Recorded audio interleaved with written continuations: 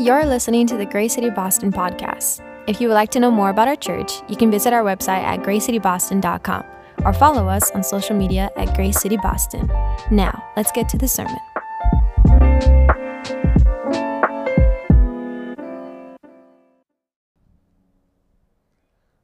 Good morning, church. There we go. Good morning. I mean, there's rain outside, there's open Newberry, there's no stopping you. Come on. These are the strong Bostonians that I know and love. It's you. I am so happy to be here this morning with you all. Beautiful, cozy morning. We're here together. If I haven't had a chance to meet you, my name is David. I'm the church planning resident here, and I have the honor to bring the message today from the Word. And so if I haven't had a chance to meet you, I really look forward to doing that. We are continuing in our sermon series called the I Am series, or I Am. And this series is about the metaphorical statements that teach eternal truths. In the book of John, there are 7 strong I Am statements from Jesus that show eternal truths using metaphorical statements. For instance, last week, Brian taught about Jesus being the resurrection and the life. But before that, I had a chance to talk about how Jesus is the bread of life. He said, I am the bread of life. There are these metaphorical statements that show us God's eternal truths. Now today, we're going to be talking about I am the way, the truth, and the life. And this is very similar. In John 10, there is an I am statement we're combining with this one today, where Jesus says, I am the gates. And very quickly after that, he also says, I am the shepherd. And we know he's the good shepherd, right? So I am the gates, I am the way is what we will be talking about today. And this is the statement. I mean, this is a strong statement. It's right here. Jesus told him, that's Thomas, Jesus told Thomas, I am the way, the truth, and the life. No one comes to the Father except through me. Now, this may be one of the most quoted verses from Jesus. And we talk about this pretty often. Some preachers really love to stay on this verse and to live right here, and sometimes never move away. But we know that this is a powerhouse, a strong verse. So you're probably familiar with it.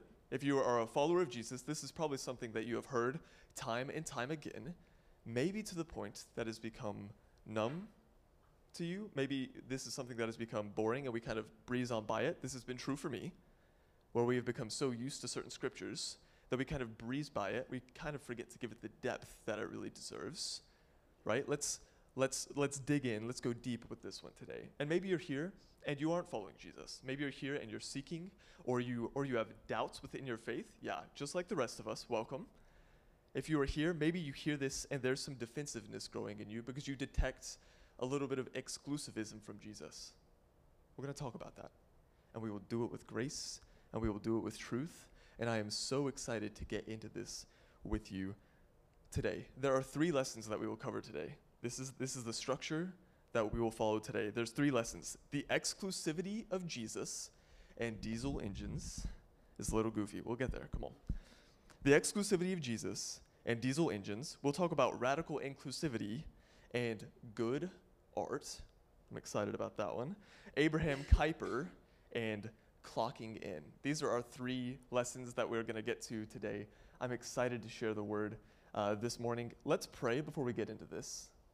That this is a sermon, that all of this worship that we're doing, all of this that we have set up, that this is something that is committed to God.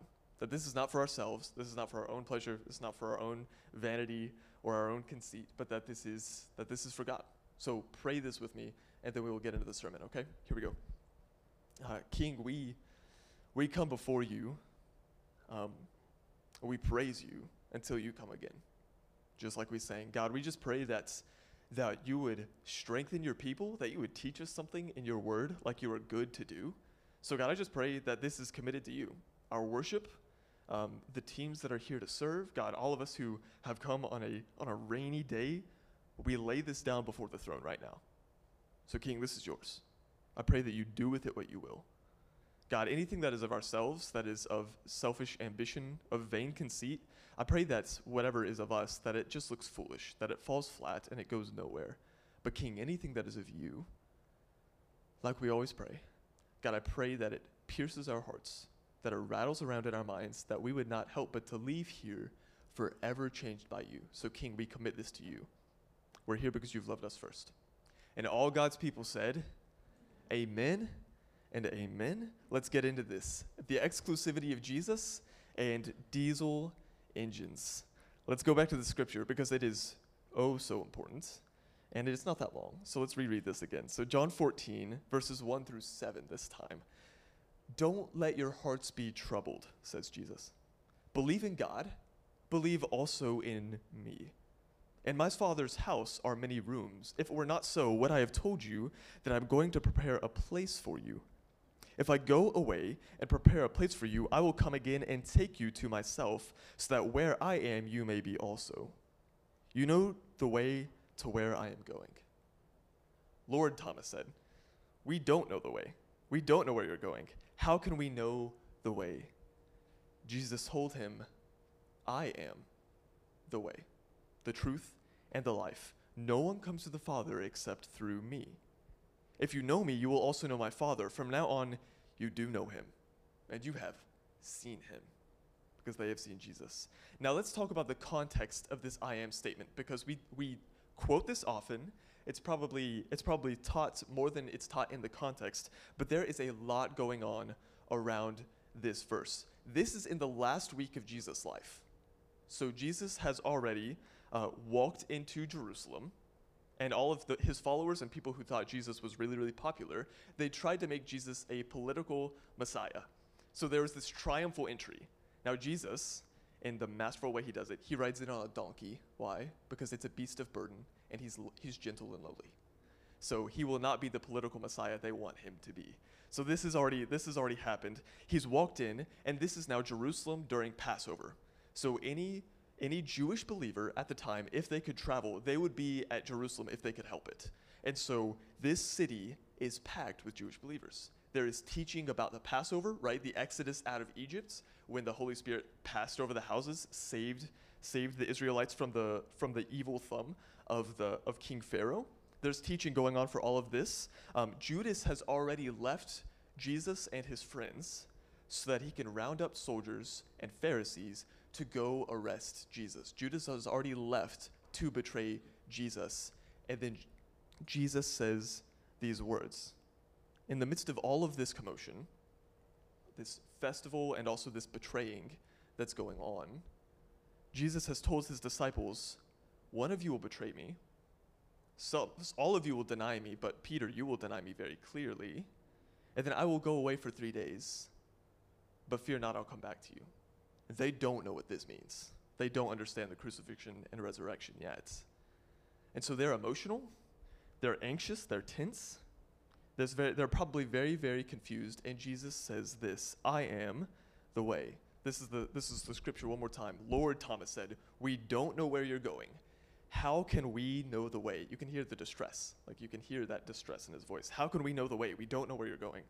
And Jesus told him, I am the way, the truth, and the life. No one comes to the Father except through me. Now here today, we will talk specifically about I am the way. And truth and life are in there as well. But we will talk about the way. Mostly because Jesus is answering Thomas' question. And so there is at least a little bit of emphasis on the way. Truth and life help describe Jesus simply because it describes why he is the way. Let somebody smarter than me explain this concept. Look at this. This is D.A. Carson, someone who is much, much wiser than I am. And he says this, explaining why the truth and life describe the way. He says this, Jesus is the truth because he embodies the supreme revelation of God. He himself narrates God, says and does exclusively what the Father gives him to say and do. Indeed, he is properly called God. He is God's gracious self-disclosure. That's good, isn't it? He is God's gracious self-disclosure. His word made flesh.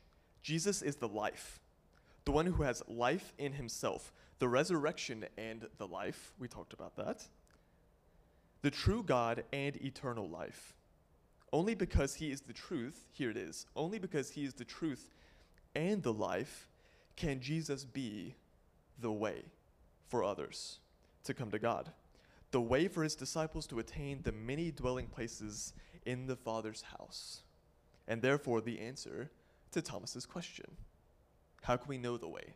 And Jesus says, you already know the way. I am the way. Now, there is a pretty clear exclusivity that Jesus is claiming right here. Jesus is making a strong exclusive me alone claim. Now, this is a difficult place to start, but to be honest, if we had opened up this verse ourselves, and if we had read this just in this context, we would have probably felt that too. Believers, not believers, we would have felt that strong claim that Jesus is the only way, and that's a strong claim. It's a bold one. So what do we do with this? Our culture clearly teaches to embrace every faith as beautiful and to accept each faith or any rejection of faith as living our own truth or finding our own path, finding our own happiness. Now, let me be very clear here. In this regard, beside other faiths and beside those who do not believe, we ought to be leaders of peace in this regard. Amen? We listening? We ought to be leaders of peace in this regard, beside other faiths, beside others who don't believe. But we ought to also be aware of the compromise to reason that might exist here, the compromise to logic that might exist here. If there is our faith and another faith that are mutually exclusive or that are incompatible, one or the other may be true, but it cannot be both. In our day of pluralism, there's plenty of claims that any of those things could be true. We will live in peace with those people. We must be leaders of peace in that example. But we have to admit they can't both be true. It must be one or the other, but not both. Now, our exclusive claim is Jesus. He is the one who would be the one who is incompatible with other faiths. He would be the one who is unique and distinct to us. These are hard words, I know, but this is the truth of this scripture. Our exclusive belief is Jesus. Our exclusive belief is salvation by grace, which means that we are saved not by our own doings. It means that we find freedom and satisfaction outside of our own means. We are not, this is the gospel. We are not able to find satisfaction, freedom, and heaven by ourselves. So there is no self-affirmation that we can give ourselves that would give us true freedom and significance and satisfaction. There is also no religious toil that we could do to accomplish that satisfaction and freedom. The only way is through Jesus. He says, no one comes to the Father except through me. C.S. Lewis teaches this way. He says the reason why it can never succeed, he's talking about self-affirmation, he's talking about finding our own happiness. He says the reason why it can never succeed is this: God made us, invented us as a man invents an engine. A car is made to run on petrol, and it would not run properly on anything else. Now, God designed the human machine to run on himself. He himself is the fuel our spirits need, were designed to burn, or the food our spirits were designed to feed on. There is no other. That is why it is just no good asking God to make us happy on our own way without bothering about Jesus, without bothering about religion. God cannot give us a happiness and peace apart from himself because it is not there. There is no such thing. Us, as engines designed by God, to be metaphorical, we were meant to run on God. So let's talk about diesel engines. You might see where this is going. Has anybody ever worked on engines before? Gasoline, diesel, anything of the sort? A lot of experts in here. Here we go. So I'm no mechanic myself, but I have a lot of family members who are, and I do my best. But there is a large difference between gasoline and diesel. What you need to know is that when you go to put gasoline in your car, don't put diesel in your car. That's the most of what you need to know. And if you drive an EV, I realize that this is starting to become an obsolete, illustration. So if you're driving an electric vehicle, just ignore all this. So diesel and gasoline are very different. So if any of you are chemistry nerds, and I know there's some of you out there, then you'll know that the makeup is very different. A diesel fuel is combustible through pressure, not through flame, whereas gasoline is combustible through spark or by flame. So if you were to have a match lit and you would get gasoline anywhere close to it, even the fumes would ignite, right? With diesel, apparently, you guys go try this yourself, but if there's a match that is lit, you could put the match out with diesel fuel at room temperature. Like it would just put out fire because it needs compression. It does not need fire. So if you put one into the other, it will either clog the engine or it will ignite early and cause engine damage, okay? So just put the right fuel in the engine because that's the way it was designed. Our souls, let's stop being goofy for a moment. Our souls work the same way. Our souls need a specific fuel, need a specific food, and Jesus says, without mincing words, it is him. This is our claim. This is our exclusive claim to Christianity.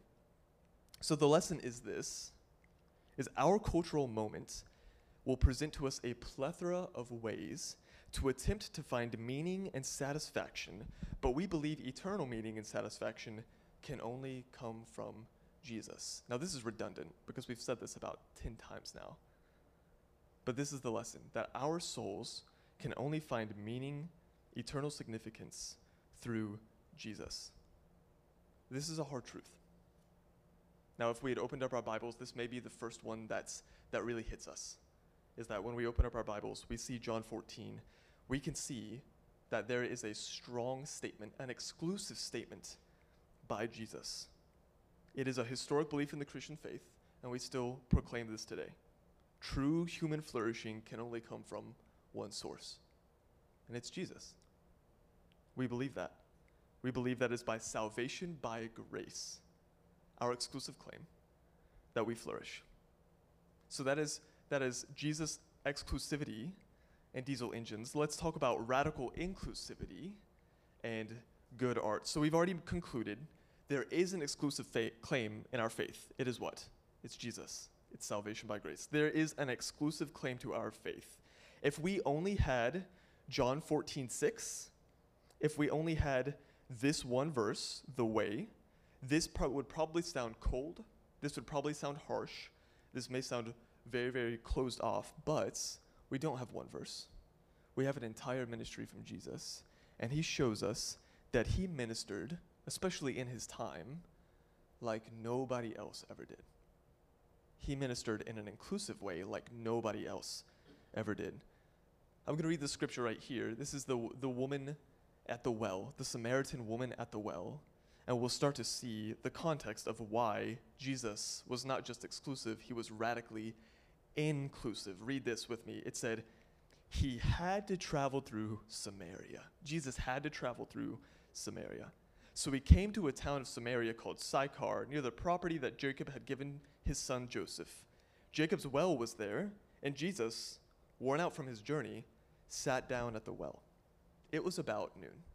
It was about midday. A woman of Samaria came to draw water. Give me a drink, Jesus said to her, because his disciples had gone into town to buy food. She responds, how is it that you, a Jew, ask for a drink from me, a Samaritan woman? For Jews do not associate with Samaritans.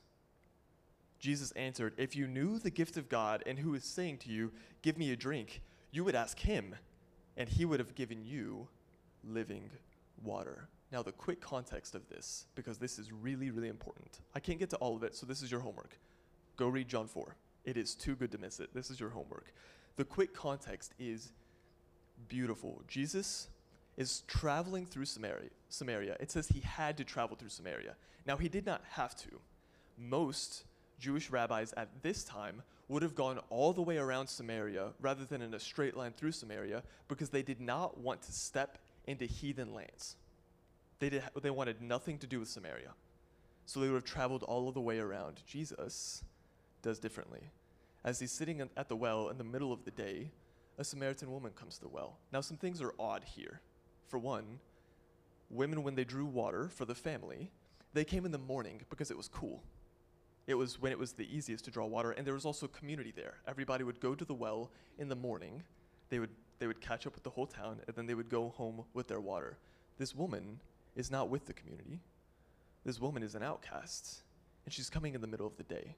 John 4, as we get into this, and it is your homework, that you would see that she has had 5 husbands. And that means that she is either incredibly damaged, or she's really sinful, or somewhere in between. And so most Jewish rabbis would have had nothing to do with her. And Jesus, in the way that he does it, lovingly, graciously engages with her. And he offers her what? The exclusive way. Living water. He offers her the way. Now, this is one example of many, many examples of Jesus being this kind of way, this inclusive, inviting all people to himself kind of way. This is one example. There's very many others where Jesus is purposefully going out of his way to do things like this, like travel through Samaria. Have you guys heard of Matthew the disciple? There's a book in our Bible named after him. Matthew was a tax collector, but he was from the tribe of Levi, which means that he would have grown up as an expert in the law about Yahweh. He would have been an expert in Torah, or on the track to be an expert in Torah. So as a tax collector, he has chosen a life that has not only betrayed his family and his heritage, which would have been the Israelites, now he's using his abilities to steal money from people, as tax collectors did. Jesus sees Matthew and he says, "Follow me." He's sinful. He's a traitor. Follow me. Simon the Zealot, this one's less known. He was one of the disciples as well. The Zealots were a political faction that were violent against the Roman government. They were an Israelite terrorist faction. So they would have either supported violence against Rome, or they would have been the ones doing violence against Rome. That's why he's called the Zealot, this Zealot faction. This violent person, or at least a supporter of violence, Jesus looks at him and he says, "Follow me." And he's never the same. Peter, Andrew, James, John, 4 of the most well-known disciples, had no qualification to be students of a rabbi. They were fishermen. Just like us, no qualification to follow Jesus.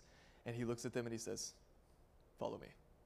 Mary, not the mother of Jesus, but Mary, the follower of Jesus, not the mother of Jesus, but the follower of Jesus, was filled with many demons. Now, I don't know about spiritual uncleanliness, but that seems like a pretty far place to be for spiritually unclean. Filled with many demons. She is freed of demons, and Jesus says, "Follow me." Again and again and again, we see Jesus as the exclusive way, being radically inclusive. People would not have touched these people. And Jesus says, "I am the way.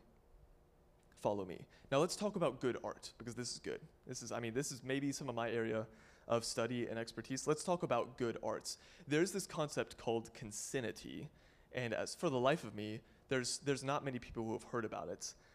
But is anybody a classically trained musician? Like, has anybody learned like piano with a teacher or anything about that? Anybody studied symphonies? Man, I'm 0 for 2. Okay, here we go. I'm 0 for 2 today. So if you're aware of really good art, there is this concept called consinity, and it means this: the purposeful reinforcements. Do you see it there? The purposeful reinforcement of the various elements of a work of art. That might seem like jargon, but the point is that art is very intentional. It is not accidental. A Beethoven symphony did not fall out onto the page. He placed every note. The art was not put onto the canvas accidentally. Every stroke of the brush was intentional, and there's a reason for this. Let me give you an example, because this can be vague. Paradise Lost. Is anybody aware of John Milton, the poet, who wrote an epic poem called Paradise Lost? And I want you to just read the first five lines with me. Pay attention to the meter, pay attention to the rhythm, right? We're in art class today. Here we go. Pay attention to the meter. Something's a little wrong with it. Of man's first disobedience and the fruit. Of that forbidden tree whose mortal taste brought death into the world and all our woe. With loss of Eden to one greater man, restore us and regain the blissful seat. Do you notice anything yet? one more time, because I don't have time to go like actually into a lecture, but here we go. Of man's first disobedience and the fruit of that forbidden tree, whose mortal taste brought death into the world and all our woe. With loss of Eden to one greater man, restore us and regain the blissful seat. Did anybody notice it? Has anybody caught it? It takes a while, but the last 4 lines have 10 syllables. The first line has 11 syllables.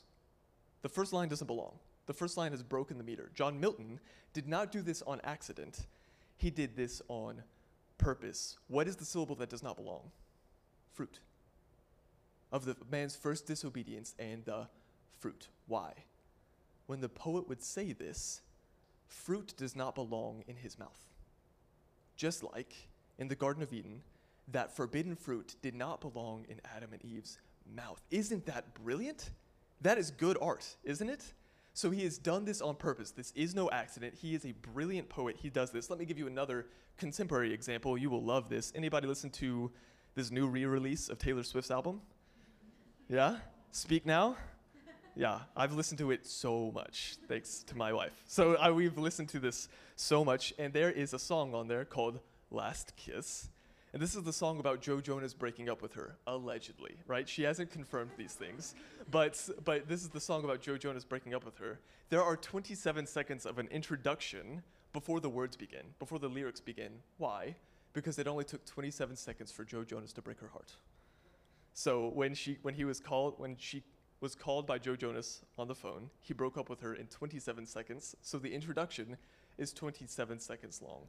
Allegedly, right? Consinity. It's good art. This is artists making purposeful decisions to reinforce their choices. Who is the greatest artist that there ever was? Our Lord. Who is the greatest artist that there ever will be? It was God. I mean, look at you, look at me. God has created a beautiful creation. Every one of us in here.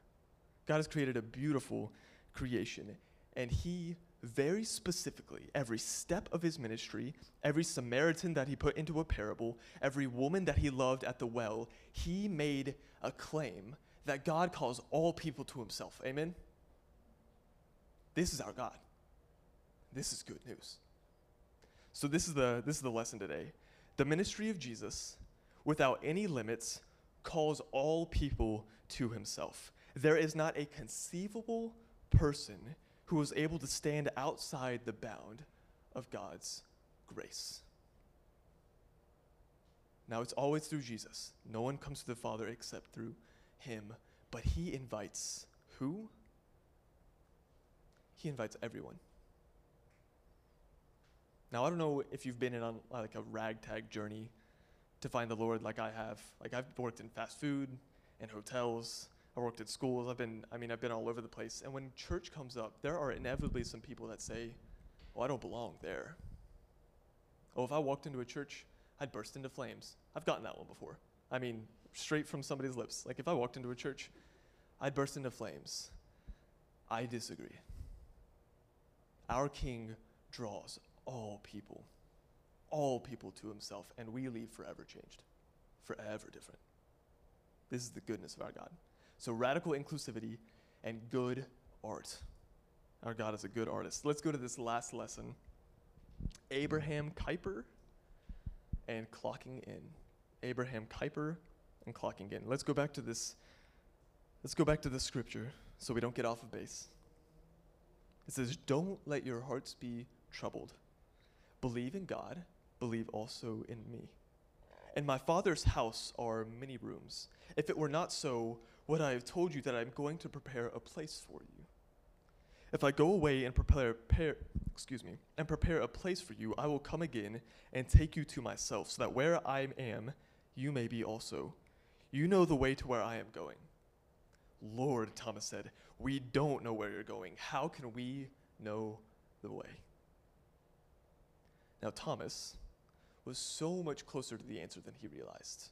Thomas gets a bad rap. If you know his reputation, some call him Doubting Thomas, and I abhor that. I mean, I push against that just really hard. But some call him Doubting Thomas. But he just wanted to be so close to the Lord all of the time. In the account when Jesus is going to raise Lazarus, we talked about this last week, Thomas says, "Let us go with Jesus so at least that we may die with him." right? He's walking into enemy territory. Let's at least go with Jesus so that we might die with him. Thomas was saying, if we die and we're with Jesus, it's okay. Thomas was this close to his rabbi. Now, when Jewish students would be below their rabbi, they developed this kind of love, this adoration for their teacher. And we must too. I mean, that is our whole spiritual maturity journey, is learning the depths of God's love, the depths of Jesus' love for us. There was this Jewish blessing that was told from one Jewish student to the other. They would say, "May you be covered with the dust of your rabbi." It's an odd blessing, isn't it? May you be covered with the dust of your rabbi. Now, what does that mean? Somebody who would follow a rabbi, they would follow them everywhere. Not just the temple, not just a Sunday morning, or whatever it may be for the equivalent. They would follow them everywhere. So a rabbi would go to the market, and they would follow them to the market. They would go back to the temple and teach, and they would follow them right into the temple. If they traveled, they would travel with them. So the blessing was, may you be so close to your teacher that the dust that they kick up, may it land on you. May you be covered with the dust of your rabbi, because they went everywhere together. This is us with our Lord, that we will follow him everywhere into every domain of our lives. So this is a lesson that I learned recently, and so I'm working through it, still working through it, but we'll share it right here today. It's, if Jesus is the center of our faith, then he ought to be the center of our methods too. Or maybe this is a practical application for us all today. If Jesus is the center of your life, he ought to be the center of your methods as well. There's a quote from Abraham Kuyper. I've commandeered it recently. I've overused it recently. It says this: "There is not a square inch in the whole domain of human existence over which Christ, who is sovereign over all, does not cry, 'Mine.'" Every domain of all of human existence is the Lord's. When we commit to follow the way, we commit to follow his methods as well. So let's get into this. Let's get practical. Let's think about clocking in. Now, I don't know what that looks for all of us. I don't know what job you're working. I don't know if you're here and you're studying and you're in a major right now. But let's think about what it means when we get to work. Let's follow Jesus into work. Let's catch the dust off of Jesus into work. Now, I need you to critically think about your area of expertise, simply because I am no anesthesiologist. I mean, I am no biochem. Yeah, right. I'm not there. That's you. So this is something that I need you to think critically about for your own major, your own area of expertise. This is now your critical thinking, your job to do. This is your second round of homework, okay? How are we following Jesus' methods where we are? Now, the Bible is not specific for, right, anesthesiology. I mean, it doesn't give us specific words. So we must, with our Christian community, and we must, with our own critical thinking, understand what it means to be not just this job, but somebody who is following Jesus in this work. If you're in finance, there are laws that are legal in the United States that would be illegal in the Bible, that would be unlawful to take from the poor and give to the rich, whatever it may be. Which ethic do we follow? If you are an artist, if you're a creative, then work excellently. I mean, work well. Reject the reputation that comes with artists and creatives about being lazy, about never being on time, right? All these reputations, reject these and work with excellence. Why? So that you can reflect the excellent art of the Creator. How does your work reflect the methods of our Lord? This is your work to do. I can't do it for you. This is your job. Now, as we are thinking through this, as we have to do this critical thinking, there's a hymn that comes to mind, and you can say this to yourself, or you can memorize this, or whatever it might mean. But this is a hymn that is beautiful has guided me through a lot of my tough life decisions. And it says, turn your eyes upon Jesus. Look full in his wonderful face. And the things of earth will grow strangely dim in the light of his glory and grace. So how do we guide in our area of expertise? We turn our eyes upon Jesus. Right? If our methods are damaging others for the sake of us, our company, are we following Jesus' methods? If our methods favor the strong over the weak, are we still following Jesus' methods? If we ever carry with us an entitlement about ourselves, have we forgotten lesson number 1? That there is salvation by grace outside of ourselves that has brought us to where we are. How does Jesus guide us in our methods, no matter where that takes you? This is your work to do. Now I'd like to end. We're going to end a little bit differently today. We're going to end with some time of reflection. Do you notice these first 2 verses? Because they're good. We've swept by them too quickly. These first 2 verses say this: don't let your heart be troubled. Believe in God, believe also in me. In my Father's house are many rooms. If it were not so, would I have told you that I am going to prepare a place for you? Jesus is in the last week of his life. He will be full of distress and anxiety as he looks at the cross, but more profoundly, he will be anxious that he will be separated from the Father so that we may be with the Father. Our God, Jesus, is a good leader. He does not call us to a place that he will not go first. He went first in pain, so he sympathizes with our pain. He has gone now to glory so that he can tell us that there is somehow a glory waiting for us. He does this because he is capable, he's the way. He does this because he loves us, he's radically inclusive. And we follow him. So the way is Jesus. It's redundant, we've said it 100 times today. The way is Jesus. Look to him, behold him, fall in love with him. He has the truth, he has the life, and we know that we can trust him with our lives. I want to take a moment of silence, of prayer, of reflection. I'm going to give you a little over a minute. What needs to come out